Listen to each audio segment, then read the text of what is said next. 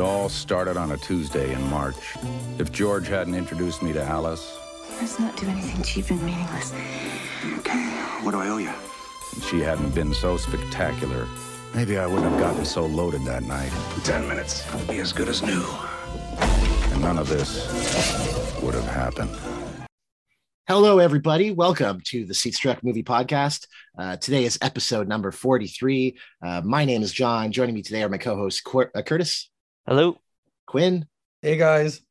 And we have a special guest joining us this week. Welcome, Simon, to the program. Thanks for joining us. Thank you. Thanks for having me. Yeah, so you and Curtis go back. We were just talking before the show. You guys are like legendary posters. You guys met through some of these classic movie like Facebook groups that I see Curtis is always tends to post on all the time. So what's the background of that? How did you guys sort of meet and kind of connect? Via Facebook. Well, we bonded over the movie Mandy, which is one of my favorite. That's a movies fun one, time. yeah. And we were defending it against the naysayers who just pose to be contrarian. The trolls, it's too slow, or it's not violent enough, or it's not. It's not. I want a three-way chainsaw duel or something. Right. And come to find out that Curtis is living in Germany. I lived in Germany for a little while. Almost moved there. He's also from the same puny town in New Hampshire, Litchfield. I'm talking small, like really, really small. Blink and you miss it. It's like a hamlet. So, yeah. And let's see. He had an ex-girlfriend at the time over in New Mexico. I went to school in New Mexico. It was all these weird factors that kept piling on. It was like this cosmic coincidence that him and I met. So we've been good friends ever since. Stepbrothers moment. You're like, are you exactly. Brother from another mother type thing. And we have just had a lot in common since then. Yeah, we watch movies sometimes too, so it's really nice to have him on too. So we've been friends for a while too, and I've been saying, Simon, we got to get you on, and I said tonight's the night. So hopefully you'll have him on for a few more too. Yeah, I had a cold too, just like you, John. Hope you guys feel better. Sounded rough. Yeah, I'm better now. We got lots of exciting just surviving. We had lots of exciting news. So, I mean, Quinn, it's great to have you back too. We haven't seen you in a while too. And you have some exciting news, I think. Great. Yeah. Great to be back, man. Did a nice date day with my wife today. And I think we were talking about maybe heading to Boston in September for our anniversary. So cool. Looking up flights and places to stay, and might end up going to Fenway Park, seeing a ball game. And yeah, I never been to Boston. So we were talking about that today. So that's pretty exciting. But yeah, super happy to be back. Yeah, and I guess before we get into it today, like Simon, like we always like to ask our guests kind of like what kind of movies they're into, or genre or just subgenre. Is there a specific type of genre you like, Simon, or you just like assorted films? What sort of what got you into films? It's always been probably horror movies that got me into films. I grew up in the 80s, so I was part of the peak of the VHS boom and the local video store. So I'm still clinging on to the 70s and 80s movies, particularly, grindhouse movies from the 70s. I like a lot of the Italian stuff. There's still so much I haven't seen. And I like a lot of the kind of trashy grindhouse, like Taiwanese, Filipino movies. This is like Raw Force. That's I think that's probably my favorite of the bunch. That's what I've been watching lately. But I do I like all sorts of films, but mostly like horror, action, comedy, that kind of stuff. Well, it's great to have you on. And like, I know the movies he talked about, like a lot of like exploitation, kind of schlocky 70s, 80s. I know for a lot of us, especially Curtis and Quinn, that's like right up our alley. So yeah, we did that. We did the right spot. That's for sure. We did that video nasties last week too. So that's right. Yeah. That was a lot of fun. Kind of going. It's a nice kind of continuation of that. Yeah. Yeah, I read the sheet on that, and unfortunately, I've only seen about half of those. So that gave me a nice list to work off of to fill in some holes in my viewing. Cool. Well, before we get into things, we usually start off, especially nowadays, we start off talking about additions we've made to our watch list. I know, Simon, you're joining us to guest, so if you didn't have time to prepare for all this stuff, totally fine. So you don't have to jump in if you don't have everything all prepped up and ready to talk about. I could give you 5 movies off the top of my head that I need. Sure. Why don't you kick us off then, Simon? What stuff have you added recently to your watch list? It's super guilty. The Godfather. I've never seen The Godfather. I just saw it recently myself. Yeah, last month. Yeah, for the first time. I just need to carve out a nice 3 hours of time and sit down and watch it. Sometimes movies are much about my mood. A lot of streaming times, age is hard for that too. It's just like I find like I end up watching movies in chunks. Attention spans. Yeah. I have a Plex server with about 1,600 films on there, so I usually have something to cover everything. So we have The Godfather.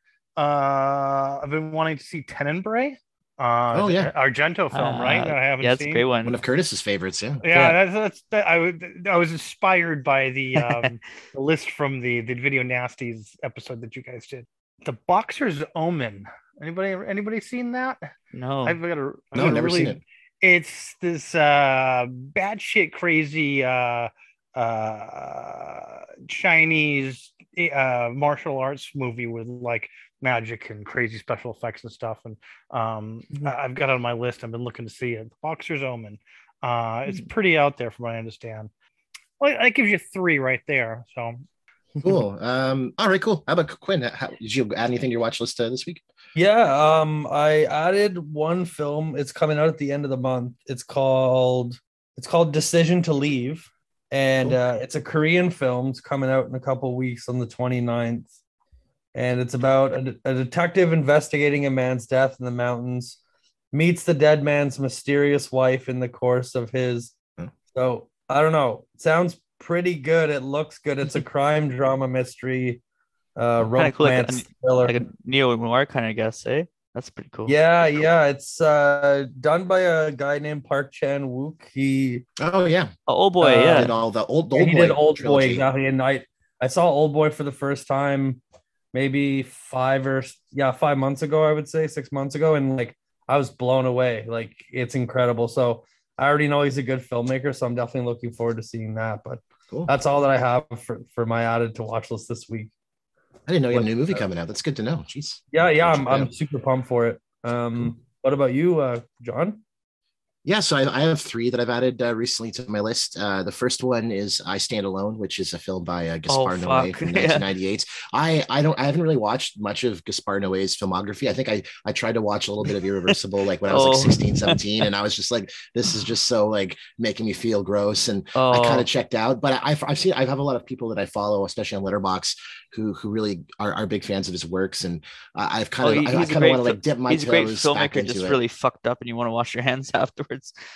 Yeah, so I decided to kind of start off checking out some of his early works. I think this is either this actually might not be his first feature film. I think this is maybe his second, but his early films, I think the first 3 in Irreversible kind of make up like a quasi trilogy. So this one, my understanding is it's kind of almost like a kind of like French indie take on like Taxi Driver. So I'm kind of interested to try this one out and kind of dip my toes into this totally perverted sick man's filmography, and maybe come out with some kind of actual appreciation for him, at least based on actual evidence and not on my own judgment. I've watched X 20 times. It's my favorite film. Oh my god. Yeah. I was watching the Criterion Closet YouTube video, and like he's a great filmmaker, brilliant. He's like going through a lot of films, and then he just pulls up Sallow on DVD smiling. He's just like, this is a good film. I love it. And I'm like, I'm sure you do, man.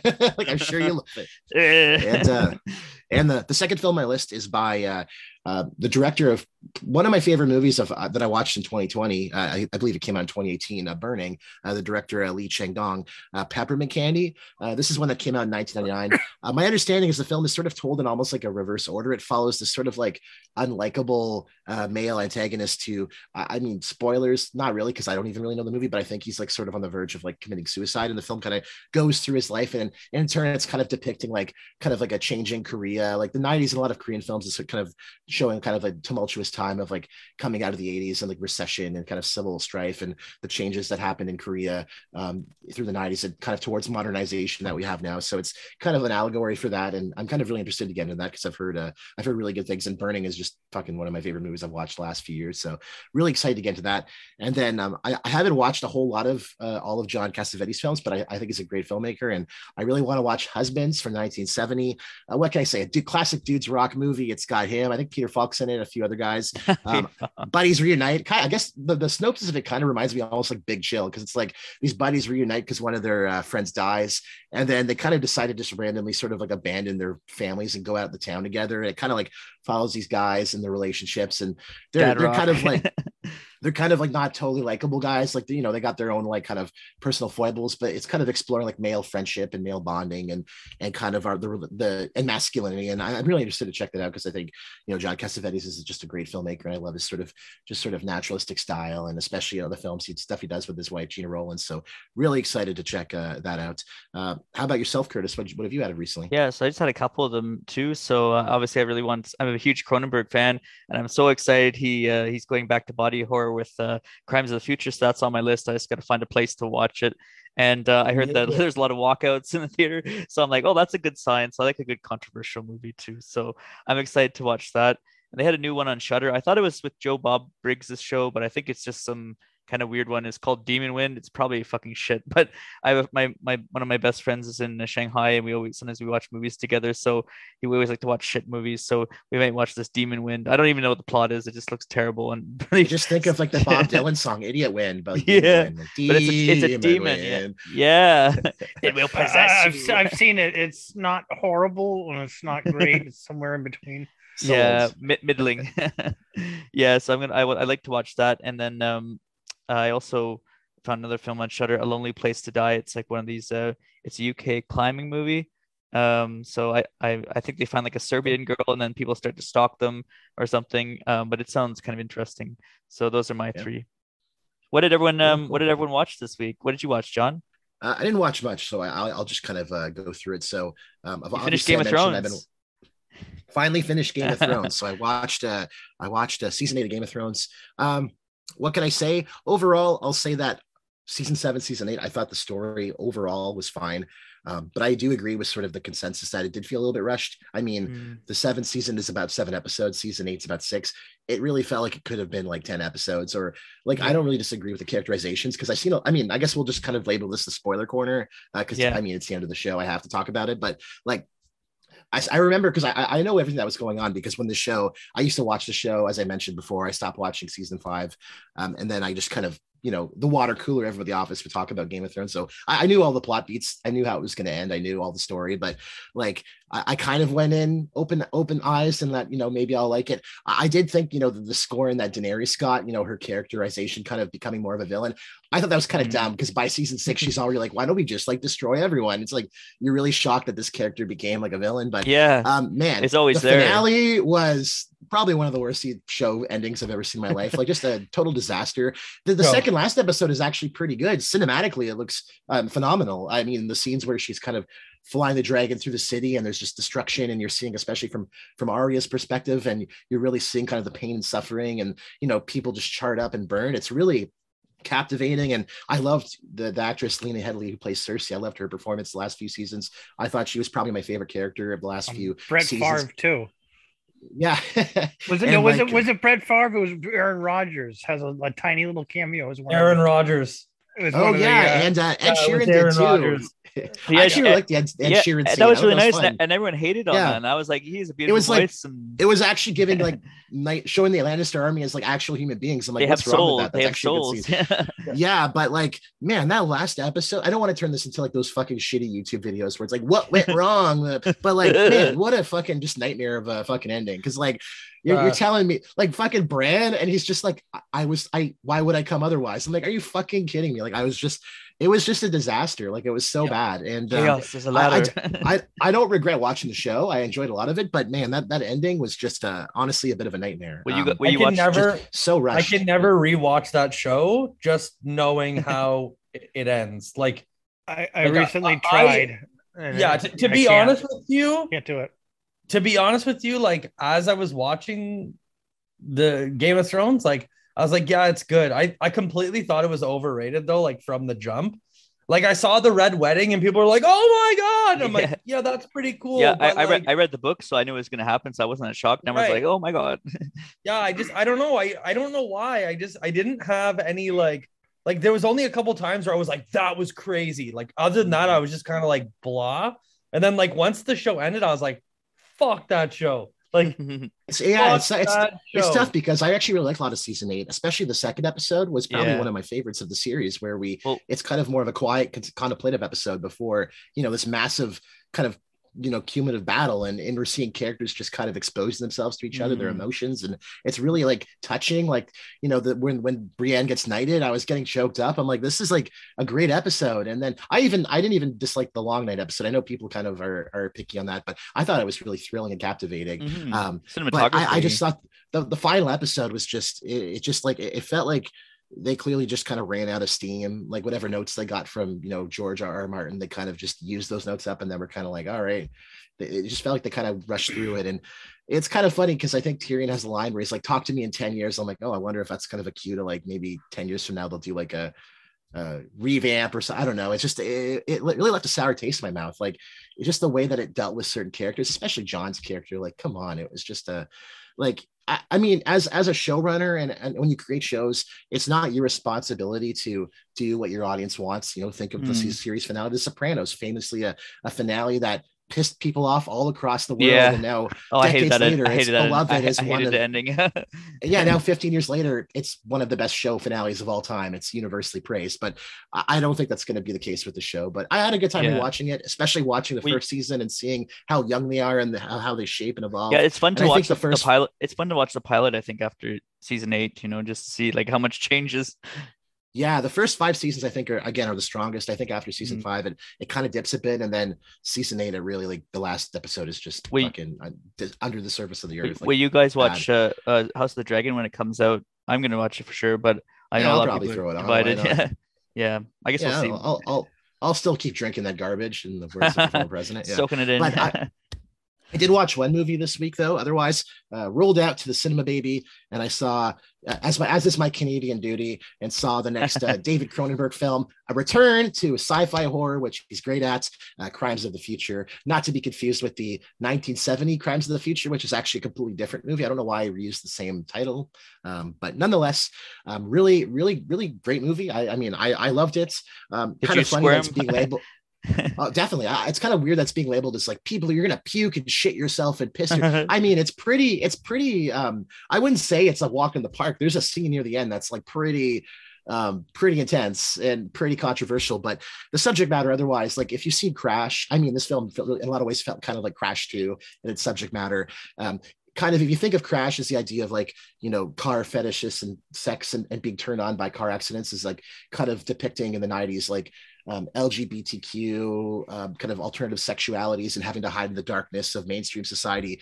This is almost like more in our kind of current era of like where sexualities, alternative sexualities are like accepted. This is like a world, like an alternative dystopian future where, this is the norm. In this case, it's a world where people have grown to not feel pain or get diseases, and so people kind of perform surgeries on each other for kind of pleasure. And in the case of the two characters, Leah Seydoux's character and Viggo Mortensen is Leah Seydoux as I think Caprice and Viggo Mortensen as Saul Tenser, as these like performance artists. And there's a great line from Kristen Stewart plays this incredibly great horny bureaucrat. She's like, surgery is the new sex, and it's very much like Crash, but it's very kind of obtuse. It's classic Cronenberg. If you loved Crash or Existence, it's sort of like those films, kind of very dark and hard to kind of get into. It kind of starts off in a really kind of intense prologue that kind of ties in later to the movie. But it was made for me. I love my weird, odd, horny movies. It's nice to see Viggo again too. So I haven't seen him in a while.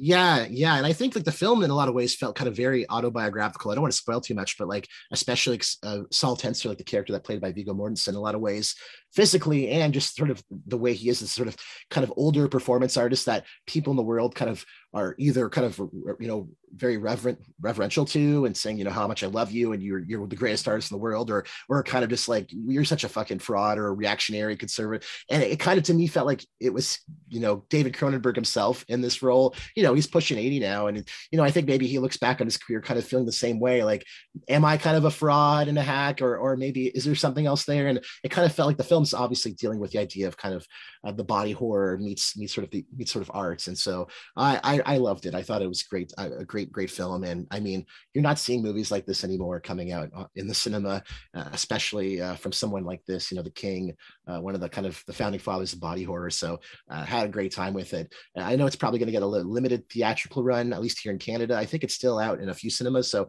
if any of you anybody listening, if you get a chance to go see it at the theater, please do. I expect it's going to be probably on rental and streaming probably within a week or two, though. So you can always catch it there, but definitely check it out. Great film. How about you, Quinn? What did you watch this week? So I only watched one movie this week. There was a couple of Tarantino films that my brother still hasn't seen, so I sat him down and made him watch The Hateful Eight. Good movie. It's I love the costumes. I love the set design of the film. Very good editing. The directing's amazing. Tarantino's wicked. The only thing though is I find with this watch, I found it to be incredibly slow. The Hateful Eight, that's the problem I had with it too. It felt very slow. It's slow as shit, and it's like it's just under 3 hours long, and it's like, okay, captures your attention for a little bit, and then like maybe I was doing this because I've already seen it, but like I found myself on my phone and just kind of like, holy shit, we're only an hour into this. Like it's dragged out, and I think that The Hateful Eight could have been condensed a little bit. Yeah, because that's a long running time for like a feature length film. That's a lot. Yeah, I think in the theaters it got an intermission too. Some movies like you'll notice when you watch The Godfather, Simon. It's also a really long movie, 3 hours or whatever too. But it every scene hooks you in. I think. Yeah, it goes by fast because like it's really good dialogue and it's like really good filmmaking and stuff. Where like the first like half an hour of The Hateful Eight is just like, that doesn't need to be there, that doesn't need to be there, that does not need to be there at all. Even though it is a little bit of character development, I just found it sort of like I think he squeezed too much juice out of that lemon, unfortunately. But it is a good film. The shocking moments are definitely shocking. The crazy blood shooting Tarantino style, definitely we get a good dose of that. So that's all I watched this week. But Quinn, have you watched? I just had a quick recommendation for you, Quinn. Have you watched The Great Silence? I think it's a Sergio Corbucci film. It's from the 70s, I think, and there's Ennio Morricone does the score too. It's really, really good. Oh yeah, Great Silence. I haven't. I'll send you a link for it. It's a great West, kind of nihilistic, but it's really good. And same, like it has like snowy landscapes too. It's really good. One of my favorites. Oh, okay. I think it's one of his influences for the movie, so I think maybe you like it. For sure. Definitely, man. I'll definitely check that out. What about you though, Curtis? What'd you watch? So I watched a couple things this week. So the first things I watched this Netflix docu-series. It was called Keep Sweet, Pray and Obey. I'm agnostic, but I always like watching these like kind of weird ass cult religious extremism docu-series, and this one is about the Jeffs, Rulon and Warren Jeffs, and they started this kind of extreme offshoot of the Mormons in Utah called the Fundamentalist Latter-day Saints Church, and they were kind of criminally investigated too for pedophilia, basically underage marriage and stuff, and it interviews, it's very kind of victim focused narrative, and it interviews like the members, and it just shows really how these kind of cults and religious extremism are quite misogynistic and controlling and manipulative too, and just kind of how awful these kind of prophets really were too. So there's a nice companion piece to that they released a couple of years ago called Prophets Pray, which is on the same topic. This one gets into more detail. I thought it was really good. Sometimes the Netflix true crime can be, you have that Netflix gloss as we've talked about, but this was a pretty good one too. I think, sometimes Netflix really nails the true crime stuff. So this is just a really good watch. It's 4 episodes, doesn't take too long to watch. So I watched that within a couple of days. And then I started watching, I'm really happy the new season of The Boys is out, season 3. and I love that show. It's kind of cool. It's basically like this group of vigilantes going against the superheroes, and the superheroes are kind of like, they have this public image of being great, but they're actually kind of narcissistic and psychopathic and evil. So the vigilantes are the good guys, and the superheroes the bad guys. So very subversive too. I like those kind of revisionist superhero stuff. So that's really good. And then the last one I started watching was a movie on Shudder called What Keeps You Alive. Really interesting. It's about it's a queer film, and it's this lesbian couple, and they go to the woods to celebrate their 1 year anniversary, and then weird shit starts happening. And I mean, not to give too much away, but one of them finds out that the other is kind of psychopathic, and she tries to kill her partner. And it's really interesting too, because it makes you kind of, just when you think relationships, sometimes there's another side to the person that you might not know. And I think it's interesting that it's a queer film too, because I think that adds another layer to it too, because especially in the queer community too, they live in this kind of heteronormative society too. So to have like that uncertainty about, is this person loyal to me, or whatever the case may be too, or maybe they'll reject me or something too, it kind of adds a layer of anxiety to the film. So it was really well done. It's a Canadian film. Came out a couple of years ago on Shudder. Really, really well done. What did you watch this week, Simon? I haven't watched a lot. I tend to watch the same movies over and over again, but that's okay. I did. I got about last night. I got halfway through The Unbearable Weight of Massive Talent. It's the Nicolas Cage playing Nicolas Cage movie, and from what I've seen of it, it's pretty darn funny. He plays himself, doesn't he? Yeah. Yeah, and he does what you would think he would do. I gotta finish that up tonight, but I was having a good time with it. All right, well, that gets us into our topic du jour. So we're back, of course, on our John Carpenter beat. Before we get into the movie kind of itself, I'm sure a movie that we all loved and, thought was one of his best. I kind of want to just kind of give a high level kind of overview of, where are we? So to kind of take us back, John Carpenter, of course, made Big Trouble Little China, was his last real studio film, and was an acclaimed film, mostly later in years, but was a commercial flop. Same with one of his earlier films, The Thing, a film that was a studio film that he had a lot of kind of creative control over. It was one of his kind of passion projects. Was a critical and commercial bust, again, though years later became much more popular. And so he kind of went independent for a while. He decided he wanted to do his own thing.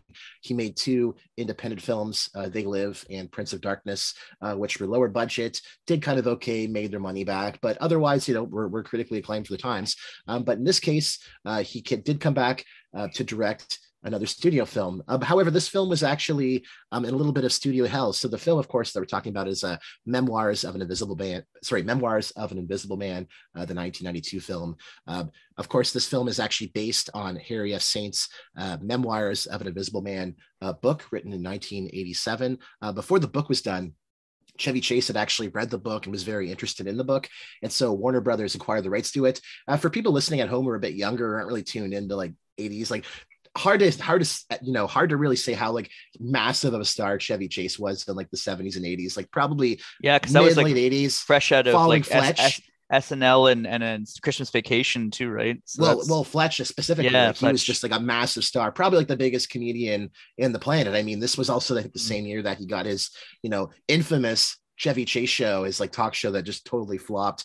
And this kind of, without getting too far ahead, this kind of really started off kind of the downside of Chevy Chase's career, because he made this and made a kind of a suite of kind of really crappy films that really kind of tanked his career. But in this time, Chevy Chase was actually kind of trying to push himself. He really was not unlike his kind of frenemy, Bill Murray, who he himself had made like Scrooge and then Groundhog Day, and was kind of trying to kind of push himself to be more of like a dramatic, more serious actor. Chevy Chase himself kind of wanted to become more of like a serious director. So this film was actually attached to Ivan Reitman, and also the script was written by the great William Goldman, but Chevy Chase had kind of lots of interference in it. Chase kind of viewed it as like his Murray Groundhog Day project, and something about kind of a little bit more detached, looking kind of the loneliness of being invisible. And Ivan Reitman kind of wanted to do kind of more of just a straightforward comedy. There was a lot of kind of tension, and eventually Reitman and Goldman left the film. Later, Richard Donner was also attached to it, but finally, our man himself, JC, ended up attached to this film. Chevy Chase actually kind of sought him out. He was a fan of his work, so he said, let's get him involved. And so John Carpenter ended up into this film. He had kind of, again, as mentioned, he had a few legal disputes with Alive Films. That was the studio he did with distributor he did with They Live. He had a bunch of projects on the go. He had like a share-led film that didn't work out. He was at one point attached to direct Halloween 3, Exorcist 3, which is kind of wild because I mean, that's a great film, great sequel, great film, but kind of hard to imagine John Carpenter directing that. And also, he also was going to direct the Dracula movie, which didn't work out either. So at the time, although kind of funny because he ended up doing Vampires in, I think, 98. So kind of ended up with going back to vampires eventually. So at the time he was independent, but he was appealed by the idea of getting kind of back involved in studio films, a chance to kind of get back into, being kind of a more established filmmaker. So, Chase really appealed to him. They worked collaboratively to kind of work on the script together. Kind of framed it as sort of like North by Northwest meets Starman, which I really clued into because this film, especially the second half of it, is almost like Starman 2.0. It's just like a road film. Well, I thought it was going to be like the H.G. Wells short story, the Invisible Man. So I was all excited, and then it was like something totally different. It was a different book altogether, right? So I kind of taken by surprise, I guess. Yeah, and so this film, why don't we just get into it? I mean, let's just be honest. To me, with respect to Dark Star, which was, not a great film, but a student film, and I think really well done, and Elvis, which we watched the TV cut, which I think was just way too long. I bet you the theatrical cut's just a tighter film. This is probably like the first real big Carpenter dud. I just didn't really like this film. I thought it was kind of shoddy. Quinn and I hated this one. But what did you think of it, Simon? I bought the VHS a while ago when we started to do the watch series. So I told myself, I'm like, I'll just wait until we get to it, and then I'll just watch it on VHS. So I did. I got about half an hour into this movie. I turned it off. Yeah, me too. Like, this is not John Carpenter. I couldn't get into it. I shut it off. I went upstairs, and I'm like, I should watch a little bit more, turn on some more, and I just couldn't do it. Like, I was just like, you know what? I suffered through it. Give this movie another chance eventually, but yeah, I think this is Carpenter's worst film. And I guess I can't say that until I watch the whole thing, but I'm just being honest. I couldn't sit through it. I really liked. I was really happy to see Sam Neill in it too, because I love Sam Neill, and just he was one of the highlights for me too. I like the direction. The script was shit, but I mean, I love seeing Sam Neill in anything is great by me. Yeah, even as a bad guy, he always shines through. I think the problem I had with it was Chevy Chase was just so indifferent, kind of like Nothing But Trouble. Remember his performance in there? He kind of just showed up. It was kind of the same thing, and this character I didn't really have anything to root for. I mean, he wasn't funny, he wasn't lovable. His ultimate dream was to become a bigger yuppie. There's a little dream sequence where he gets all he wants, and it's just yuppie stuff. Yeah. So you kind of lose out right away in the beginning of the movie when you can't find any redeeming qualities or any reason why you want to root for this guy. And his performance on top of that is just crap. Yeah, part of the I didn't realize that Chevy, what I saw in your notes there too, John, but what I didn't realize about Chevy Chase was that he was just such a terrible person to work with. He's so great on set. That's a pretty common current through with Chevy Chase. Notorious everything asshole. He's a complete asshole. I would like Klaus Kinski. I would shoot him on if he was in my movie. I wouldn't want him on my. I don't want to turn into this whole episode to a fuck Chevy Chase, but especially if you read Live from New York, the kind of the oral history of SNL, Chevy Chase from his starting role in SNL, where he became the de facto star of that show, and then through to post Community, he's just always been just a total fucking asshole. And at his worst was just a total raging alcoholic too. And I think this was probably him at almost his nadir. And I think that's one of the, as you guys are mentioning, it's one of the big issues of this film is that his character, Nick Holloway, is just really detached, isn't really likable. His whole relationship with Daryl Hannah's character, who's weirdly named Alice Munro, like the Canadian author. I thought that was kind of a weird moment, but they have this whole relationship that just feels so forced as a natural. The whole story is Nick is this sort of yuppie stock analyst, and then he's sort of this guy. He's really flighty. It's kind of almost like a Bill Murray type character from Scrooge or something. He's just a capitalist guy, has no friends, kind of brusque. He's a womanizer, and then he's at this country club, and he runs into this girl there, but they don't really. I can't remember what he does. He makes some offhand joke, just kind of ha ha ha, and then the next scene is them making out. It feels so goddamn forced. Yeah, they just jump on each other. Yeah. But what I did like though is when the film kind of builds to is that, you know, Nick's really like, I think he's like hungover. He goes to this like office building nearby, this like little laboratory place, and he takes a nap. But at the same time, the laboratory technicians kind of fuck up. I think they spill like a cup of coffee or something, and then it sets off this huge reaction, which ends up turning, like, you see the building is almost like partially invisible. It almost looks like a piece of like Swiss cheese. There's like half of the building is obfuscated and kind of invisible, and it's kind of honestly a little bit of a great moment where Chevy Chase kind of looks at himself and it's kind of floating in the sky, and because he's sitting on a floor that's not got nothing, and he's totally invisible. And I think the special effects, to the credit, are actually quite good with this. I mean, this film had like a $40 million budget, like for its time in 93, really generally good special effects with the kind of visible work. But one of the problems is that like most of the movie is he's not even visible, because it's just like you have to kind of show his reactions and stuff. So it's like they just show him as himself, and famously, like, Chevy Chase hated fucking wearing the like makeup that they would use to kind of do the invisible effects. So, you know, they'd be preparing kind of like all day makeup sessions, and then they would go to film the scenes, and then he would rub them off. And John Carpenter famously like really fucking hated working with both Chevy Chase and Daryl Hannah. There's actually a story that apparently he got so mad that he took a clipboard and just smashed it over his knee and broke it because he was so fed up. He hated the fact that it's actually this was his least favorite movie to make. He fucking hated working on this thing. He didn't like the fact that he had no control. I mean, this is the first Carpenter film in how many where we don't get the classic like Carpenter font title sequence, you know, John Carpenter's XYZ. It's just totally, it feels like he wasn't even really Alan involved Smithy, in this. yeah. I think that's where, to be honest, I think that's where I got my, because like we've always said with other Carpenter films, like right from the credits, right when they first start, you know it's Carpenter. You know, it's like you get the pulsing score, you get the cool synth, you get the cool font, you get all this.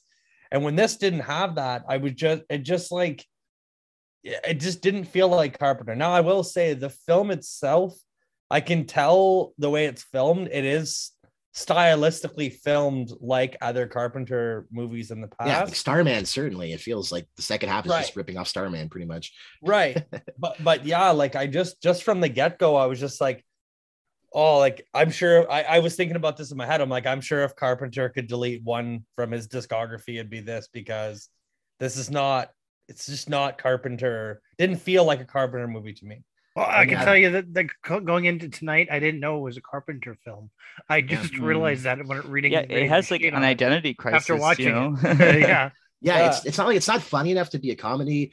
It's not really serious enough. I really, my favorite moment was probably the kind of near the beginning when he kind of does become invisible and he kind of escapes from kind of this kind of CIA operatives and Sam Neill's character and Stephen Tobolowsky, who he's always in a comedy role. So it's kind of funny seeing him in kind of like a villain role sort of, but he escapes from them and then they're trying to go after him. There's a great sequence when he's kind of escaping through an apartment and he's trying to kind of hide in like a hallway. And those scenes were so good and thrilling, but it just like, they never really committed. Like if they wanted to kind of go full action, I was into that, but then they would kind of segue to comedy kind of vignettes and stuff, like his whole really plotting the whole sequence when he goes to the fucking little San Francisco beach house where what's his name? Michael McKean's character George is there with his like wife that he basically like date rapes in the sand or something. Fucking, it's so fucked. And then there's that stupid obnoxious friend who's like, oh well, where is Alice? His voice was so fucking grating. It's so stupid. I was like, who the fuck is this guy? This can't be his real voice. I guess it was so snooty and fucking blue. Quinn and I didn't miss too much, I guess. but while the guy with the long hair. Yeah, the guy with the kind of like, he was grating. Guy. He was very grating. I mean, it was intentional, but I was just like, who the fuck is this guy? He's like, oh, well, Alice has been in her room the whole time. I was just like, I couldn't, like, this guy was so fucking goofy. Like, why are these guys even friends? Like, I don't understand. Right. Like, there's no relationship established. It's really just an excuse to, you know, create a bit of tension because Nick's there and he has to kind of hide. And it's I think they're trying to do kind of like a trading places thing where his ex-girlfriend's still hanging out with the same group of people and they're still assholes. Yeah, you know, but we do get great like moments like when he's playing tennis and he's wearing the tennis clothes, but it's just like the ghost hitting the board, and when he's jogging on the beach. I really love those moments, and I kind of wish it needed that more, especially when it kind of becomes a little bit of just like a Starman film where they're trying to escape to Mexico, and you know, there's that great sequence when they're in the rain and we see like the water effects on him, and even the scenes where like he's kind of getting made up and it's kind of a callback to the classic 50s Invisible Man, where he's got like the big fedora and the goggles, but really fucking terrible later in the movie where he's trying to escape and Alice gets picked up by a taxi driver. It's fucking Chevy Chase and fucking like brown face, full turban and fucking brown makeup. I was like, this is like honestly reprehensible, like for a Carpenter film to have fucking brown face in it. I was like, this is pretty fucking gross. My only like aside would be like, I guess audiences back then, well, they would know blackface was bad. They would be like, any other ethnicity is fine. Yeah, it's a Reagan government. Who fucking knows? But I will say another good part of this was the score, which I thought was really good. Interestingly enough, Chevy Chase had been at an orchestra and had met Shirley Walker and actually had tagged her to compose for this film. This was the first major Hollywood studio film to feature music totally composed by a woman. And Shirley Walker would actually come back and do the music for Escape from LA. So pretty cool. And I think reading about her story, making films and music, like pretty interesting stuff. So I really enjoyed her kind of work in this. I thought the music was one of kind of the highlights, and I really love Sam Neill. And as much as fucking Carpenter hated working with Daryl Hannah and Chevy Chase, he kind of bonded with Sam Neill because he was someone that took things seriously. They kind of struck up a little bit of a friendship, and this would actually pay off because he would end up becoming close friends with him and then would reach out to him to work on one of his later films, In the Mouth of Madness, which we'll talk about, of course, at a later episode. But otherwise, there's not much here. I thought the ending was really fucking cool. I mean, I don't want to spoil too much, but the whole him holding the jacket in the air is like a little kind of diversion. But I'm like, why would you not just like shoot the jacket or something if you're trying to kill this guy? Like, I don't know. It's just, it felt so contrived. But it all happened all at once, and all of a sudden the movie was over. And now that's all I remember now. Until Blasky's character's like, just leave Alice, just forget about it. I'm like, really? You're gonna this guy is no. It goes from the guy falling off the ledge to end of the movie in like 3 seconds, and it's a bit jarring. It feels like they didn't quite finish it. I guess this is more of a question for Simon. Maybe like, what would you change about this movie if we were gonna we've talked about what we didn't like about it. Like, if we could improve on this film, like, what would we really want to change? I think the leading guy. I think you get somebody funny like Dan Aykroyd. Yeah, or frankly, like Kurt Russell, who I think in all of John Carpenter's films is such a rugged everyman, but super fucking hilarious in almost all his roles. Yeah, I think that would be and a lot easier to work with too, apparently. I think it's my vote.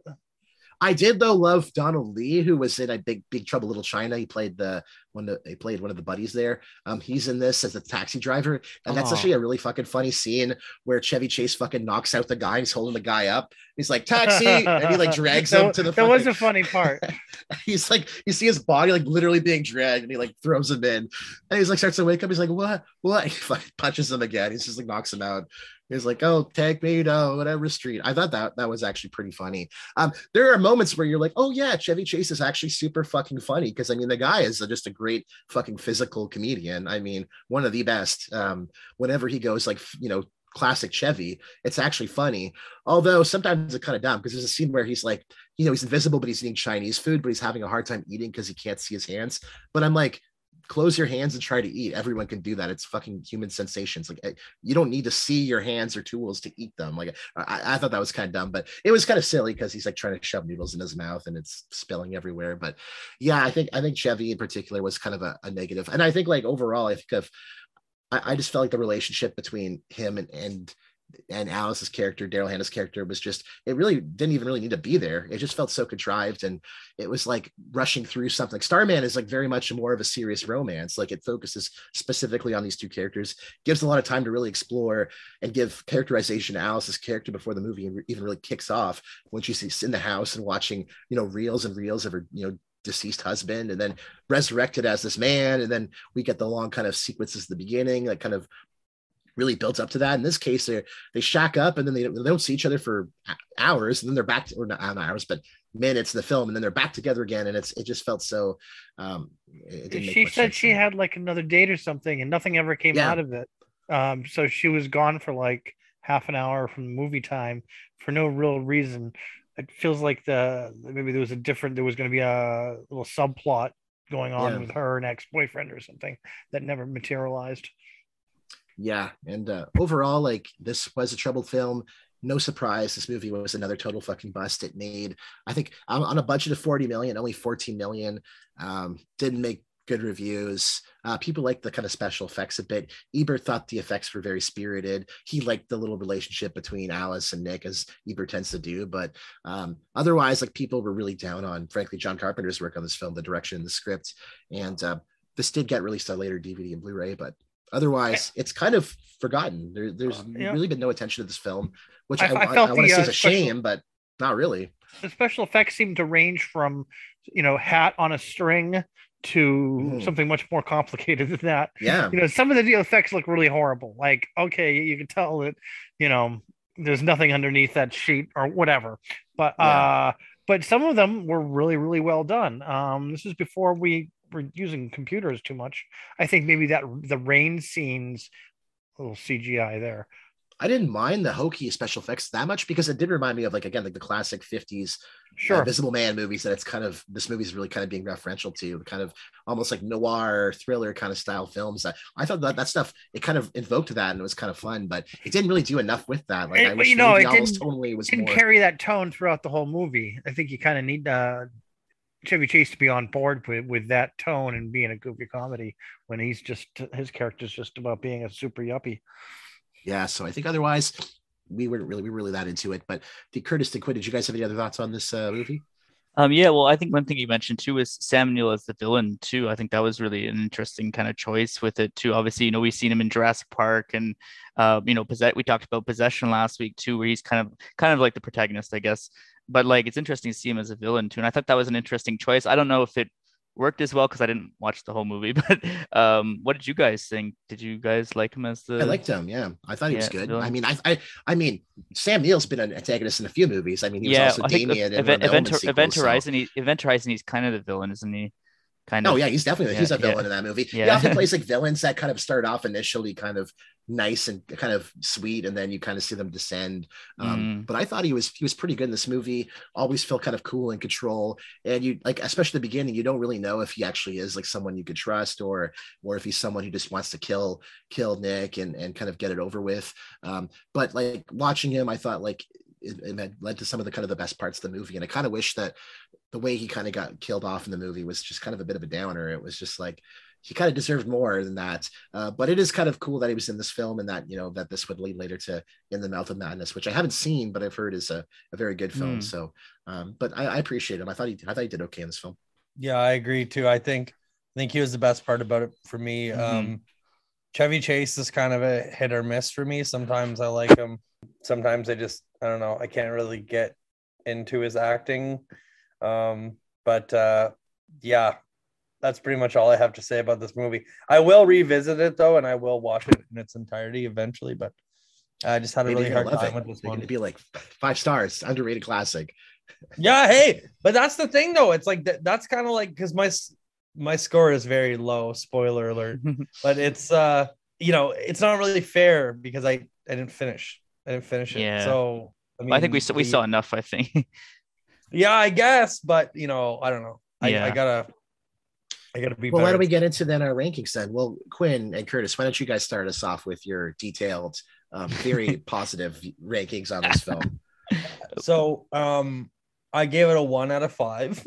Me too. Blah blah. Yeah, this is, I don't know. I mean, again, it's technically not fair for me to make this comment, but the worst Carpenter movie I've ever seen. Like his worst, like each director has their best film and their worst film. This is his worst film, I believe, that I've seen. Still have a few to watch that I haven't seen just yet, but this isn't Big Trouble in Little China. This isn't The Thing for me. This not important at all. Very forgettable, very just, but yeah, Curtis. Yeah, I gave it a 1 too. Obviously, it's not the worst thing I've ever seen. I mean, it's not like the August Underground movies or anything. But yeah, I think it was just a misfire on all levels too. Like, I mean, I like some of the direction. I like John Carpenter, obviously. I love Sam Neill. I think Chevy Chase is great. And I think maybe because I had read all those things about Chevy Chase being an asshole to work with, that kind of left a sour taste in my mouth, him and Daryl Hannah. And I just picture them like bickering on set, and I'm like, oh, fuck, I can't stand actors. And yeah, and I don't know, it just didn't work for me too. And as I said too, I love the concept of the Invisible Man. I think that's one of my favorite H.G. Wells stories, but obviously it has different source material here. But it didn't work. And again, it's not the worst film I've ever seen, but I don't know. I felt really bored with it. What did you guys think? Well, I mean, I gave it 2.5. I didn't think it was that terrible. Out of the films we've seen so far by Carpenter, it's probably my least favorite, but I do think it's fairly competent. I think the performances are fine. It's got kind of a pretty interesting plot. I love the special effects in it. I think they're pretty interesting. The kind of memoir plot framing was kind of pointless, though. I mean, it felt like Blade Runner, where it's like Harrison Ford just totally fucking phoning it in post production, like reading it. That's kind of what it felt like in this, but it just felt a little bit haphazard. Some of the performances were okay. Chevy Chase, Daryl Hannah's performance and their kind of romance was just so hackneyed and not very good. And again, the film felt a little bit confused what it wanted to do. There really wasn't enough kind of Carpenter flourishes. I mean, sometimes I don't like when directors put too much of their shtick into it. Sometimes it kind of really exposes some of their kind of gimmicks. But you watch something like Big Trouble in Little China, and you get like all of Carpenter. You get like Assault on Precinct 13 in spades, with like the fucking running through the hallways and the tight corners. And this one, like, I wasn't really getting much of really any of his style. I felt really workman, and it was a bit disappointing that he was so kind of overrun by the actors in this. But yeah, it was competent enough. I mean, the special effects alone probably gave this quite a big boost for me. I don't know if I have really much intention to ever revisit this, though. Maybe if there's a fun kind of I love Carpenter's commentaries, especially the ones he does with Kurt Russell, where they're both drunk and like having beers. I wish he would just do one with Kurt Russell, even though he's not in the movie, and they just shoot the shit like shitting on this movie. I would watch that in a heartbeat. So that's the only time I'd maybe rewatch this movie. So 2.5 out of 5 for me. How about you, Simon? I give it 1 out of 5. I remember seeing it on HBO as a kid. I didn't remember much specific because there's not really a lot of memorable moments, but it was kind of nice to revisit it. And hell, I forgot that was even a Carpenter movie. So, and I'm a big Chevy Chase fan as well. Just not of this era of his career for sure. This is one of many stinkers that he's been part of. So the three of you gave it a 1. I gave it 2.5. This gives us a 1.4 out of 5. Oof. You need to have some little like soundboard sound effects, like a peep sound or something. Womp womp. The Howie scream. Wah! Yeah, we should come up with like a term. Like, this one's a stinker, folks. Like, this is a seat struck stinker. I don't know. Something. Roger Ebert would say your movie sucks. 2 thumbs down. Yeah, we didn't. Yeah, we definitely gotta get a soundboard, something like that going. Like, yeah. R2D2 screaming or something. Yeah. Wow. If you're a sucker for Chevy Chase early 90s comedies, if you love Invisible People, anything, if Hollow Man made you laugh and cry and I don't know, other emotions, maybe check this out. And if you're a Carpenter completionist, check this out. Otherwise, it's not essential. But yeah, that was Memoirs of Invisible Man. However, next Carpenter episode, we're talking kind of an interesting one. It's called Body Bags. This one is actually a little bit of an anthology film that was directed by John Carpenter, but also actually co-directed with Tobe Hooper. So he did one of the sequences too. Although the film is kind of mostly credited to Carpenter, and it's actually kind of billeted on the trailers like John Carpenter's Body Bags. So going to talk about that one and kind of the 3, I think, little short films in there, and that should be pretty fun. It's one that was actually supposed to be a little kind of Tales from the Crypt series on Showtime, which ended up becoming a movie.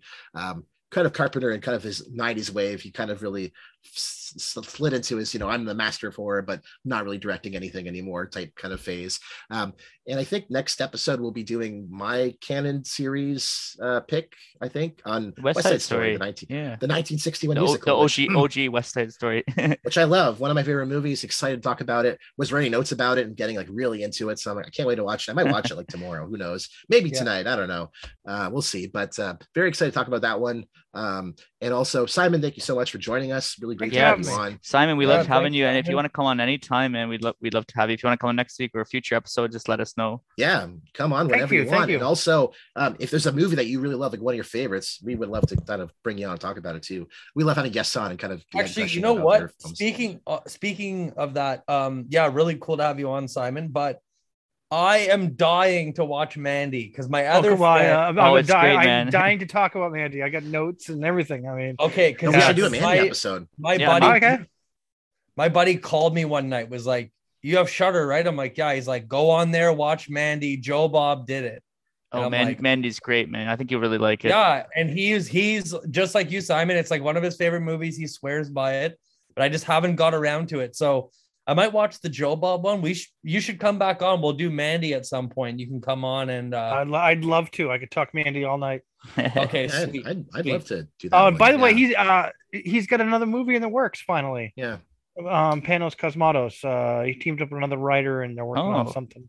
Yeah, I didn't see his first movie, but I've heard like the one that came before Mandy was quite a good film. So Beyond the Black Rainbow. Exactly, it's a trip, man. It's a real trip. He's a visual storyteller, but he uses some pretty damn good music as well. I highly recommend the Beyond the Black Rainbow. Yeah, cool. Awesome. Cool. Yeah. Anything, Curtis, Quinn, you guys want to plug or mention before we wrap things up? I'm excited to see West Side Story for the first time. So oh man, West Side. I actually have that on Blu-ray too. I gotta find that in one of the you've never seen it before, Curtis? No, I haven't actually. I haven't watched the new one or the old one. So I'll dive in blind. Yeah, I'm not like a huge musical guy. Like I like some. This one's wicked. And I heard the new one's really good. I think Spielberg did it, eh? Yeah, he did. So yeah. Oh wow. Okay, it's very aesthetic. Yeah. Maybe we'll see the characters in the next Ready Player One movie or whatever, like the Steven Spielberg universe, whatever. Maria enters the movie. I don't know. Anything you want to plug or mention, Simon? No, I had a good time tonight. It's my first podcast, and you guys are a great crew to talk movies. Yeah, man, you too. Sorry, it was kind of a shitty movie to talk about. It's like he's coming on for fucking. We'll get Mandy. I'll make up for it. You had me sit and watch something that I totally didn't remember, and that was worth it. I guess for plugs on my end, on my Substack, johnnycakes.substack.com, I wrote the first part one of like my favorite movies I watched 2020 when I'm super late. I have been working on part two. I just haven't had time to finish it. I was busy all weekend. I got some time midweek. I might try to kind of crank that out. So that's coming. I'm not going to be a huge surprise because if you've listened to these, what we watched, I've already kind of talked about a lot of these movies kind of offhand. So, but if you like reading my stuff, it'll be there. Kind of going through the honorable mentions right now. I mentioned a little bit of TV and stuff too. And also check out my other podcast, Domestic Pints Only, where we drink, rate, and review beer. We just did an episode, 2 episodes recently, did a craft brewery in Edmonton. And we also did an episode on White Claw, the teas, the carbonated tea beverages. Alex came back for that, which was great to have him back on. So we drank some of those yesterday and shot the shit. It was pretty fun. So check that podcast out. And otherwise, folks, we'll see you all again next week. Take care, stay safe, and we'll see you all again soon.